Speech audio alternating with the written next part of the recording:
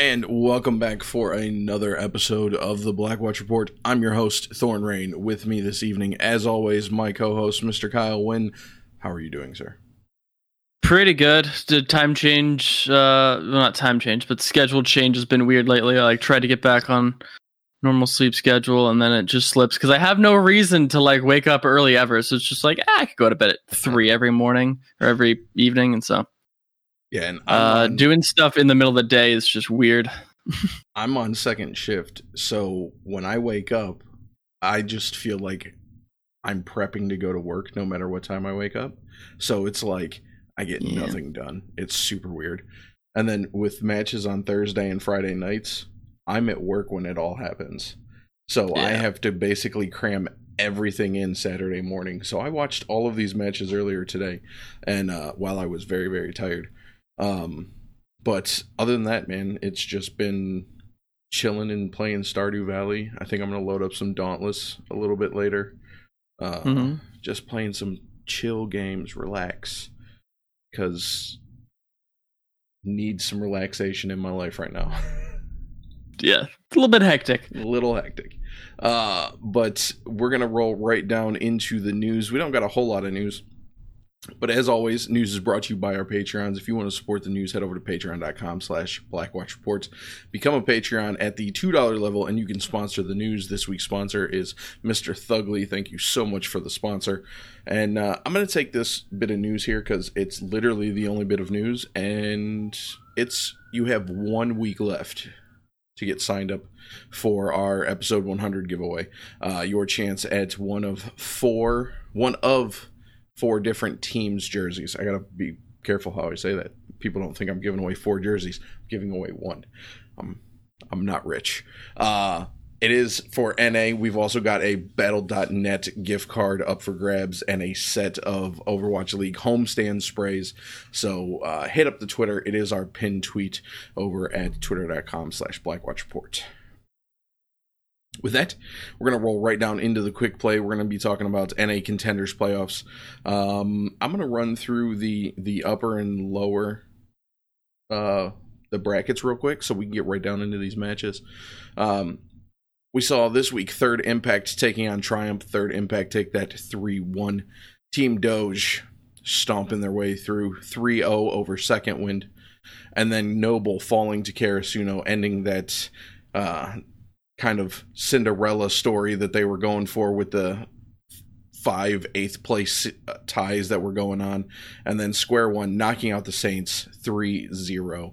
So that's going to set up Second Wind versus Karasuno and Triumph versus Square One for next week's lowers round 2, and then we're going to have Third Impact, the rematch versus Doge in the upper finals.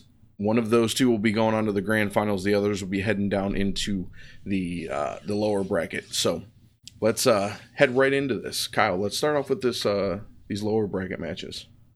Yeah, so the lower bracket was a bit weird. I watched these yesterday, and it's magical how I can watch something literally yesterday, and I don't remember who is even on these teams. I don't literally less than 24 hours ago I watched these matches. I'm like, Ultima Web, he sounds familiar. Yeah, he's been around for a minute.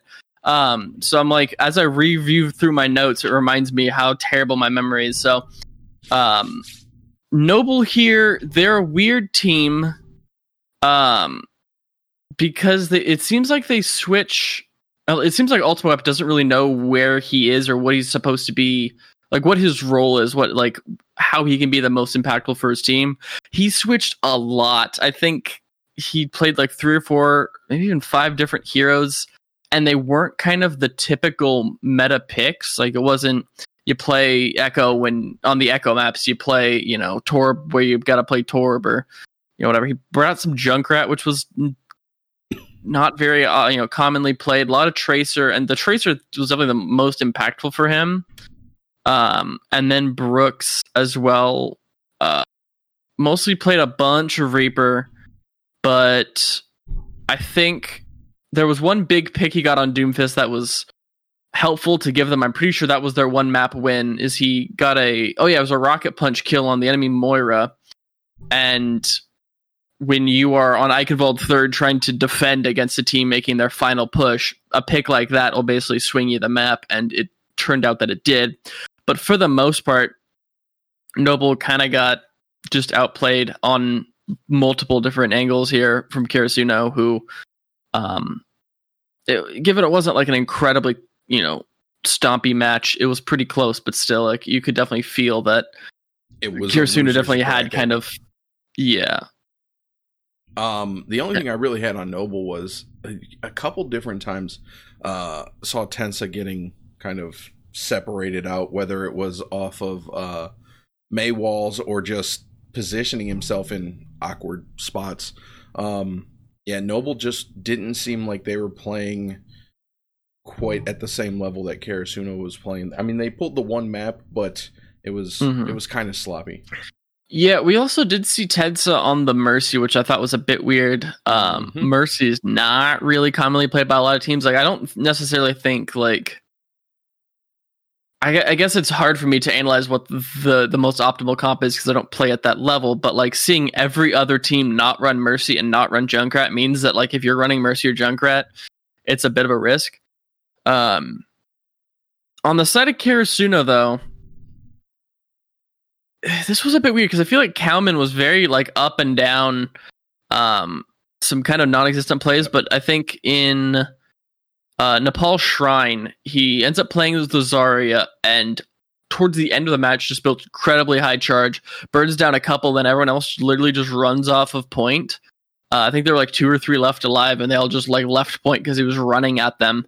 And then it was 99% overtime, and then it ticked down, the wick burned out, and then there were 3 people outside of the point, and they just lost the map. So, or not they, but Noble had lost the map because Kalman was at such high charge. So that's kind of always a funny thing to see. As well on Anubis, I feel like that was not the map they won. No, it was the map that Karasuno won. Yeah. After letting Noble take the first point on Anubis, they basically Karasuno basically held like at their spawn for most of that defense and was able to just not even allow them to get the second point capped. So that way they had a very clear win condition on their attack. And were able to take that map win pretty handedly, just with a very aggressive and well-coordinated defense. And over on the offensive side of Anubis, you were talking about Tensa's Mercy. It's this exact scenario that sets up why a lot of people probably aren't playing Mercy a whole lot. We saw Tensa get separated out from the team again, and then they literally followed him from point A to almost the mid door on point B, freezing him and staggering him, killing him after there's that little timer where when the point flips, the defending team gets accelerated spawn timers to kind of make sure that they can't get steamrolled. They were able to stagger out Tensa long enough to get past that timer, get the full stagger on him, and then just rush B and just absolutely decimate off of that. So their whole Anubis attack and defense, it was pretty impressive coming out of Karasuno. That was one of the big highlights of watching this match. Yeah, and definitely, as you kind of mentioned, your part of that was the May. One thing I do need to note here for Karasuno, not a ton of incredibly impactful players on this roster. Valen was like, okay. Nitch has been doing okay as well since he joined this roster. Fix was okay, got picked at a kind of key moment on Eichenwald, as we mentioned. But Ricky is definitely, like, he's very clearly like a May specialist. He can do other things, kind of, but like his real bread and butter is the May. That's what he was known for in Clockwork Vendetta. Like, that was his, like, I'm a one trick, this is what I'm playing. And he was one of the few players to actually survive past the implosion of Clockwork Vendetta.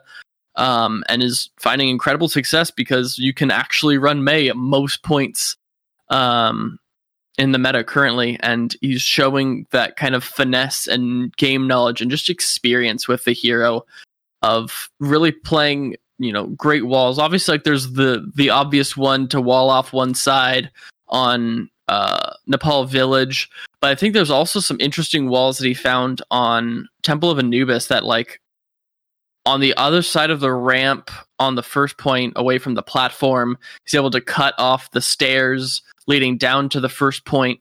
So they were able to kind of bum rush the point, and then a lot of people on the defending side got kind of caught on that bridge and had to rotate awkwardly.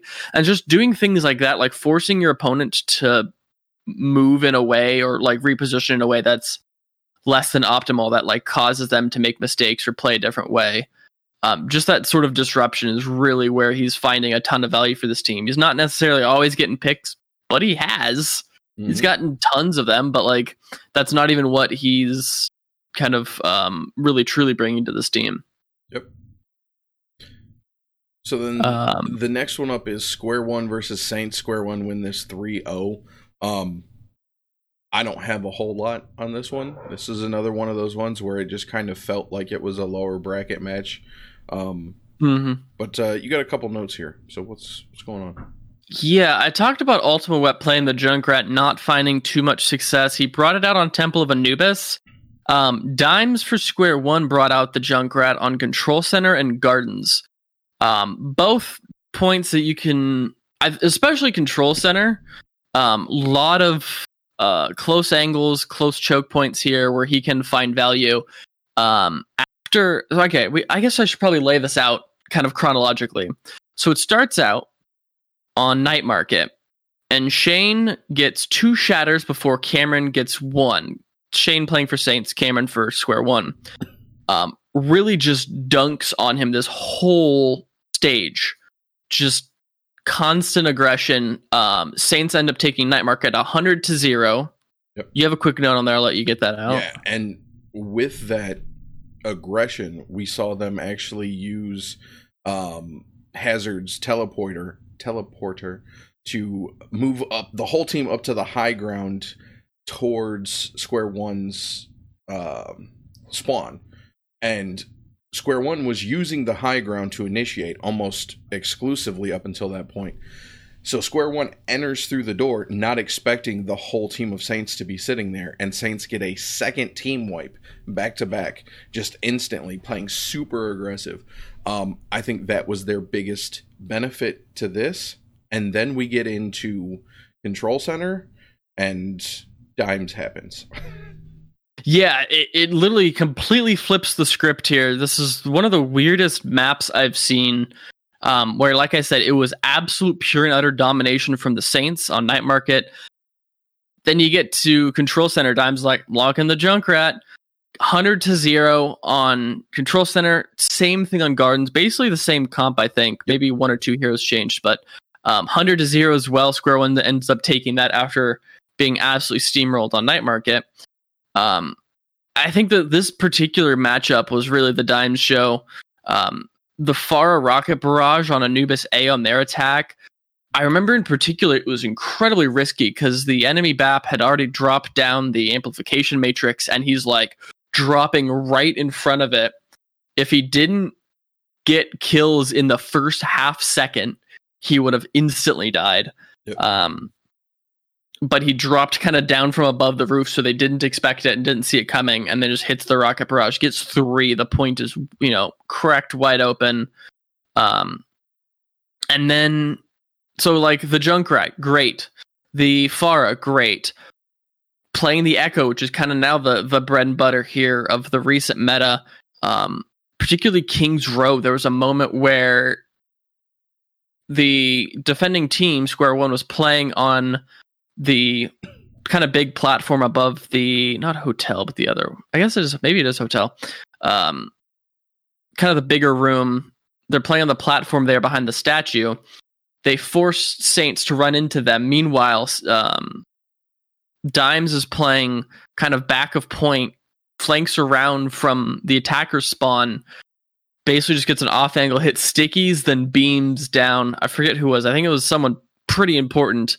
Gets an early pick and basically just destroys the attacking push before it even really gets started. So literally 3 different heroes, and he's had 3 incredible performances on 3 different maps. So he definitely kind of deserves to be the player of note for this matchup, though Trek does get a really big entry pick onto Hazard on Anubis A to kind of help with that point as well. But I think for the most part, this was the Dimes show. Even on King's Row, Saints couldn't even get to the point for the final fight. They were just kind of pushed and bullied off. And I think after that first night market, it just became a complete steamroll for Square One. Yep. Square One got that little bit of confidence. Saints really trying to run the Symmetra a lot of the times, where I really didn't think that the Symmetra was working out all the time. It worked out in moments, but I think they were too hesitant to switch off of the Symmetra early, and it kind of bit them here. But it was, again, it was one of those matches where it was Overwatch. Yeah. So that takes us into last night's matches, the upper bracket. We saw Triumph going up against Third Impact. Third Impact sending Triumph down to the losers round 2 with a scoreline of 3-1. Let's start over with Triumph, maybe. Yeah, actually, I think. I do have a note on Village first, which was the first kind of map on Nepal. Yep. They run the sim comp, does Third Impact, and like as we've seen before, it really helps for that first fight because they're able to get to the point first. It was a May sim. I think it was Razor. Who was playing the May for them? It had to have been, it had to be Razor who's playing the May, and then Tayo was on the sim. I think they wall off, get one person caught from Triumph. I think they pick off Decod. It was the Lucio player. He gets completely completely shut out. Was it Cronus? Yeah, it must have been Cronus on the Lucio. He gets completely caught out by the May wall. His own May also locks off the other side, so they're completely walled in, and he's just stuck in there with them. Then they're able to get it up 99%, lose the fight, and then the problem is with that comp, you now have to basically restart because at least with the Symmetra, you can't retake with Symmetra on Village. It just does not work out at all.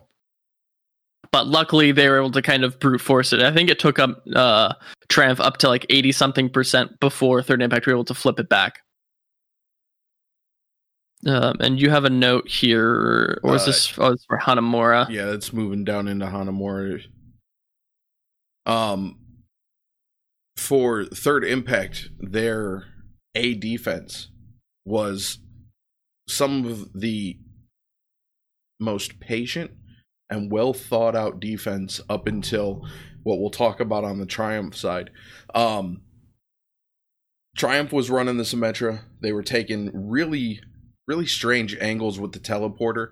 Not your typical switching it up every single time. Like, okay, let's go right this time. Let's go on the roof of the left this time. And they never put it in the same spot back to back. So they were keeping Third Impact on their toe, but Third Impact would let them engage so then they could plan accordingly, and they would never over-aggress into situations that would mess them up. Like when they teleported up to the roof, they dropped down and then went into the large health pack room and then kind of waited there. Third Impact stayed at the point. They didn't aggress. They didn't try to go and meet them head on at the top of the steps. Which allowed Third Impact to be prepared for the push, wiped them every time. So Third Impact was just playing really, really smart on Hanamura. Basically the whole way through, it was pretty good. Hanamura was kind of the. It definitely Hanamura was definitely the weirdest map because this was a 3-3 draw.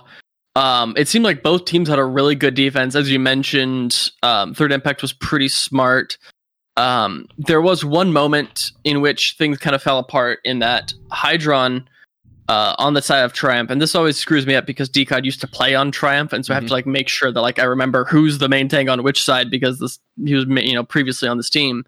Hydron is able to kind of play with the Tracer, bait around on point, force Decod to kind of play there, picks Decod off, and it was kind of the one thing that allowed them to kind of crack the point open. I think this might have been the No, this was the first time around.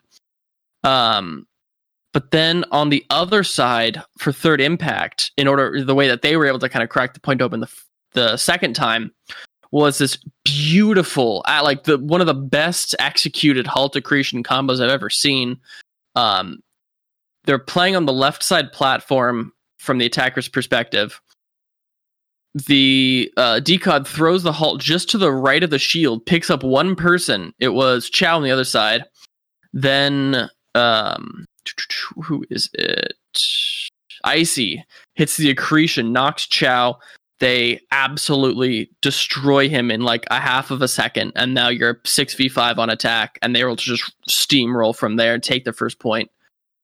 Super duper smart play from them. I think it's just one thing I noticed is there were tons and tons of great points. I think the final one was on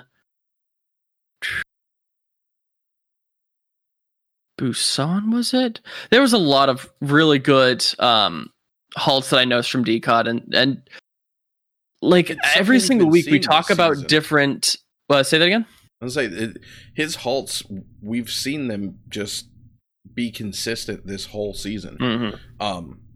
Just looking phenomenal with it. After being tagged as a Ryan one trick, now he's horsing it up. Yeah, he's literally like every single week that goes by, we're like, okay, well, his Reinhardt's really, really good. Yeah. And last week, I think we talked up his Winston being incredible. Mm-hmm. Yep. And then before that, like a couple months back, he's been like really good at Wrecking Ball and is one of the best Wrecking Balls in the region as well. So he's just like, he has kind of cornered the market on almost every single main tank pick at this point. And that's kind of why our title is what the title is this week. He's just had an absolute incredible performance. Yep. Eichenwald was the one where Triumph were able to take that. Part of it was due to a couple of big plays. Chow ends up hitting a perfect bomb on the bridge right before the third point doors. The front line of Third Impact had pushed up aggressively. Chow was able to send it right down the bridge, catch it halfway between the back line and the DPS, and then the front line. And you're just kind of stuck there. Like there's no shields up available. The shields are already way pushed up, and he just kind of perfectly places it, perfectly times it, gets 2 kills. Super smart play from him, as well as Nos and 2S had really good Maywalls to isolate and kill people on Eichenwald third. Definitely just some super smart play. Yeah, and one of his ice walls actually he used against Decod it was the overtime attack for Triumph. No, wait. Yes. Yeah, the overtime attack for Triumph. Decod builds up a shatter. The whole team of Triumph is getting ready to come through the little room on the right side from attacker's point of view. And right as Decod's getting ready to drop the hammer, Nas lifts him up in the air with the ice wall. He shatters the top of the ice wall, gets no one with it. It's not very often we see Decod whiff a shatter, so it was one of those quick thinking plays that we've seen come out of Nas with his May play. So again, May being meta, some of these guys that are playing top tier, they can really do some crazy things with those walls. Yeah, and then I did have one final note here. I think second to last map, Havana. I believe it was a 1-0. Razor on the defense has the Hanzo pick and is able to almost single-handedly solidify the match for them. Basically, is the kind of the turning point for this full hold. Absolutely just standout play. I think Triumph was running a Widowmaker. Would it have been Hydron probably on the Widowmaker, and he just had nothing done. Razor just shut him down at every turn with the Hanzo. Definitely, like in terms of this team, their DPS line is really, really next level. We mentioned that once Razor gets more ingrained with this team, we're going to start seeing better performances. He didn't play as much Echo. He's able to play other things and have a big performance because There was not as much issues with syncing with your team. He was mechanically talented. We just needed to see him kind of lock in with the team, and he kind of has started getting there, and it's really starting to show. So it's very likely looking like Third Impact is going to go against Team Doge here, both in the upper bracket finals, as we know for a fact, and also very likely in the grand finals as well. Yep. And I mean, really, the Echo was the only issue that we had noticed coming out of Third Impact last week. And instead of forcing the play, they just played what they knew they could play and looked phenomenal doing it. So, who knows? We might not see Third Impact run Echo, but a handful of times. And if it works, it works. But speaking of Doge, Doge over here just doing their thing, jumping right past teams. I do believe we had a tie on here. We did have a draw in Temple of Anubis here. Yep, we had the draw, but it was still a 3-0. Other than the draw, there beyond was that, no sign of life. There were no points scored. Yeah, they had not scored a single point besides that draw. Started off on Lijiang Tower. Onigod playing the Ashe had so many entry picks. Second one, we're basically starting every single fight 5v6. Just super duper smart play. We did see Speedily playing the Doomfist, as we know he can do. He brought that out on XL2 and looked absolutely stellar in the past. I believe this is the Dark Mode Esports comp, in which you have a Ryan Winston and a Doomfist Lucio. Really fast, really brawly, really kind of almost divey. I think they were calling it a bulldozer. Yeah, and it just did not work out for Sekoin. I think maybe it's just because it's not like a GOATS comp in which it's just like the best comp. It's a different look and requires a lot of finesse, and you can't kind of play stuff like that against Team Doge. Like, you will, if you were on your own at any point, you will get picked off. You have two of the best hit scan players on, I mean, probably in all of Tier 2, if not. There's lots of talks about where they'd stand in Overwatch League, but that remains, that's just not our, not something we can call at this point. But Onigod will just always get these entry picks here. Just super duper solid. Second win did look pretty good. They were able to take some percentages on this point of Lijiang on the two maps, and like we mentioned, they did tie on Temple of Anubis. But beyond those first two maps, they were destroyed on Eichenwald and destroyed on Havana. Yeah, going back to Anubis, the one map where they showed a little bit of sign of life, they had phenomenal target focus. Rotating from not just positions on the map, but changing from one target to the next, eliminating high value targets, and then working their way down. But it only ended them up in a draw. It's kind of crazy how good they looked at those moments, and they still weren't able to pull out the win on this one. Mm-hmm. One of the things I did want to note as well, towards the last point on Havana, we saw Onigod pushing up right, going into the courtyard near the defender spawn. Gets a little bit of a flank, but then throws a bob right in the middle of courtyard. And when you're the defenders, you play in courtyard, kind of waiting at those doors, trying to hold the enemy on the other side of those doors. Like, that's your choke point. And someone's able to get through that and throw a bob down who's got tons of HP. And all of your shields are facing at the enemy team. Like, they were able to crack that point right open and kind of solidify that to give themselves the pretty easy win. Just super duper smart play. As well, like, this particular matchup, all I really saw was Kevster and Onigod popping off. Like, Havana, they were able to run Onigod, Ashe, Kevster, Widow. And I'm like, that is a terrifying combo. Like, there's no winning that.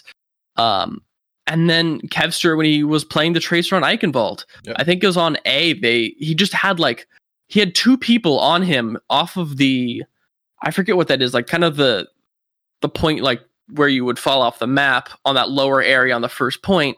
he's just playing there by himself against two enemies from Second Wind, takes them both out while at 50 HP, was able to get a perfect recall, just kill. The dude is definitely in his renaissance. We saw him look okay in past moments, but I think once he was brought on to Envy and then once they became Team Doge, he just is in a world of his own. And I literally just saw a tweet on my other monitor from Sure4. It says, I feel like Team Doge could be a top 5 NA team in OWL given certain metas. And at this point, Kevster is really making a name for himself and really making a good case that why is he not being picked up for these Overwatch League teams that have recently started signing some tier 2 talent? Mm-hmm. Saw a little bit out of Solari. Nothing huge, nothing flashy, just smart decision making. If he got chunked, he wouldn't push the issue. There was a moment where he was nanoed, and instantly, as soon as he landed, he was playing on the Winston, he 75% of his health got dropped. Instead of saying, I've got nano and then I've got AFOX behind me, I'm going to keep going. No, he pulled out because he saw that, I believe, Kevster was picked. So he didn't force the issue and set Team Doge further back in potential stagger time. Just a couple really smart disengagements from him. Definitely one of those. He's getting better with everything. There in the beginning when he first joined Envy, if I'm not mistaken, we saw him a little over aggressive and getting picked early when he was first in there, and you can just see the growth in him making those decisions going forward. Yep, definitely. I think in particular, this was not because he was not having a good game or this tank line was anything less than stellar. It's just because they were doing their job, meaning that DPS could do DPS things and solidify the kills. So, yep. I think last week I had mentioned that I think it was Onigod playing the Widowmaker on Havana against Third Impact, and he just had no shots because Salieri and Finzi were unsuccessful at kind of shaking up the enemy team and forcing people to miss position. He was now able to do that.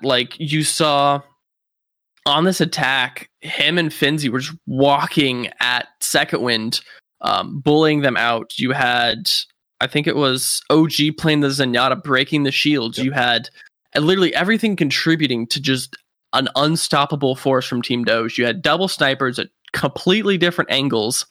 You could hide during, you didn't have shields to hide behind because, the tanks and supports were both shooting the shields. You didn't have, cover to hide behind because if you're hiding from one, you're in view of the other. It's just, this particular attack was like an arrow and it was just flawless. Yep. So that wraps up NA lower bracket round 1 and the upper semifinals. I always get the terminology. It's a weird phrasing, yeah. So we're gonna roll down into the EU playoff brackets. We talked about some of it last week. Kyle, why don't you take EU? Yeah, we covered the first round upper bracket, those first 4 matches, where we saw Raspberry Racers, Disaster, Samsung Morningstars, and Sheer Cold knocked down into the lower bracket. Raspberry Racers take out Disaster 3-1, knocking Disaster out permanently of this playoff bracket. Sheer Cold does the same to Samsung 3-0, so Samsung is out as well. Sheer Cold move up to face Shoes Money Crew, and Raspberry Racers face off Young and Beautiful, which I have now spoiled the matches I'm going to talk about right now, but it literally doesn't matter. British Hurricane, as British Hurricane does, takes out Shoes Money Crew 3-1, kicking them in the lower bracket. Ex Oblivion, a team that I don't know much about, I'll be honest there, take out Young and Beautiful, knocking Young and Beautiful down. So we have British Hurricane, Ex Oblivion taking the upper bracket grand finals. Like I mentioned, Young and Beautiful, Raspberry Racers, Shoes Money Crew, and Sheer Cold lower bracket. So it's looking like British Hurricane take the finals again and become the first team to have a perfect season in EU. Yeah, looking at the Ex Oblivion's roster, I know Dan's. That's it. Renee, Slay, Kara, Linu, Phi, and Dan's. That's the 6 on the roster right now. Looking through previous, at one point they had Doge, they had Naga. Outside of that, yeah, this is a team that I didn't know a whole lot about. So yep. Down in Korea has finished. Last week we went over the semifinals, or the quarterfinals, the upper semis, and the lower one. First round. Yeah. So we've got lower round 2, Runaway beating Element Mystic 3-0. Betalika beating Genji Esports 3-2, setting up the Runaway versus Betalika. Runaway take that to 3-0. In the winners final, O2 Blast blasting their way past WGS Phoenix 3-0, sending Phoenix down to meet up against Runaway. Runaway doing the same to them, taking the win 3-0. Going up into the grand finals against O2 Blast. O2 Blast beating Runaway in the grand finals 4-2. And this is definitely one that we're probably going to cover. I think we discussed this pre-show a little bit, but we'll kind of let everyone else know what's going on. We're likely going to have 5 matches or 6 matches for NA this next week, so we might have to only do 4 of those.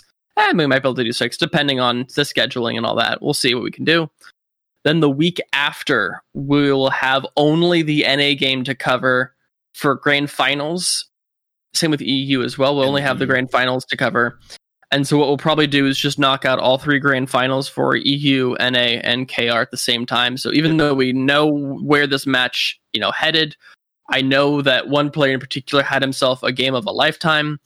We're going to cover that once we get into the slow season, because we need to kind of spread lightly here and not have all of this in the weeks of contenders. We have to have some off-season content here, and so we're gonna probably cover these 3 matches as well. Maybe sometime in that next couple weeks as well, we're gonna cover that Runaway versus Lunatic High match as well, which is gonna be fun to see.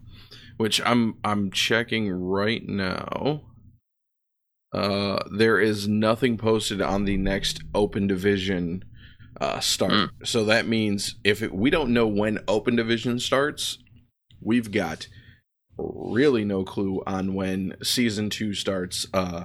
So we're going to have probably a really large downtime of matches to cover. So we're going to be looking at interviews and checking out, specific games like Kyle said. Definitely want to watch that Runaway Lunatic High.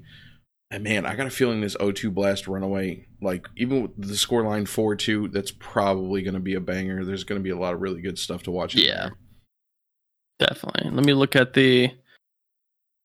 Oh, there's some long maps here, dude. There's some long maps. I'm excited for this. Long maps or short maps? Man, some of these were interesting. So I'm definitely curious to see what happened here. Yep.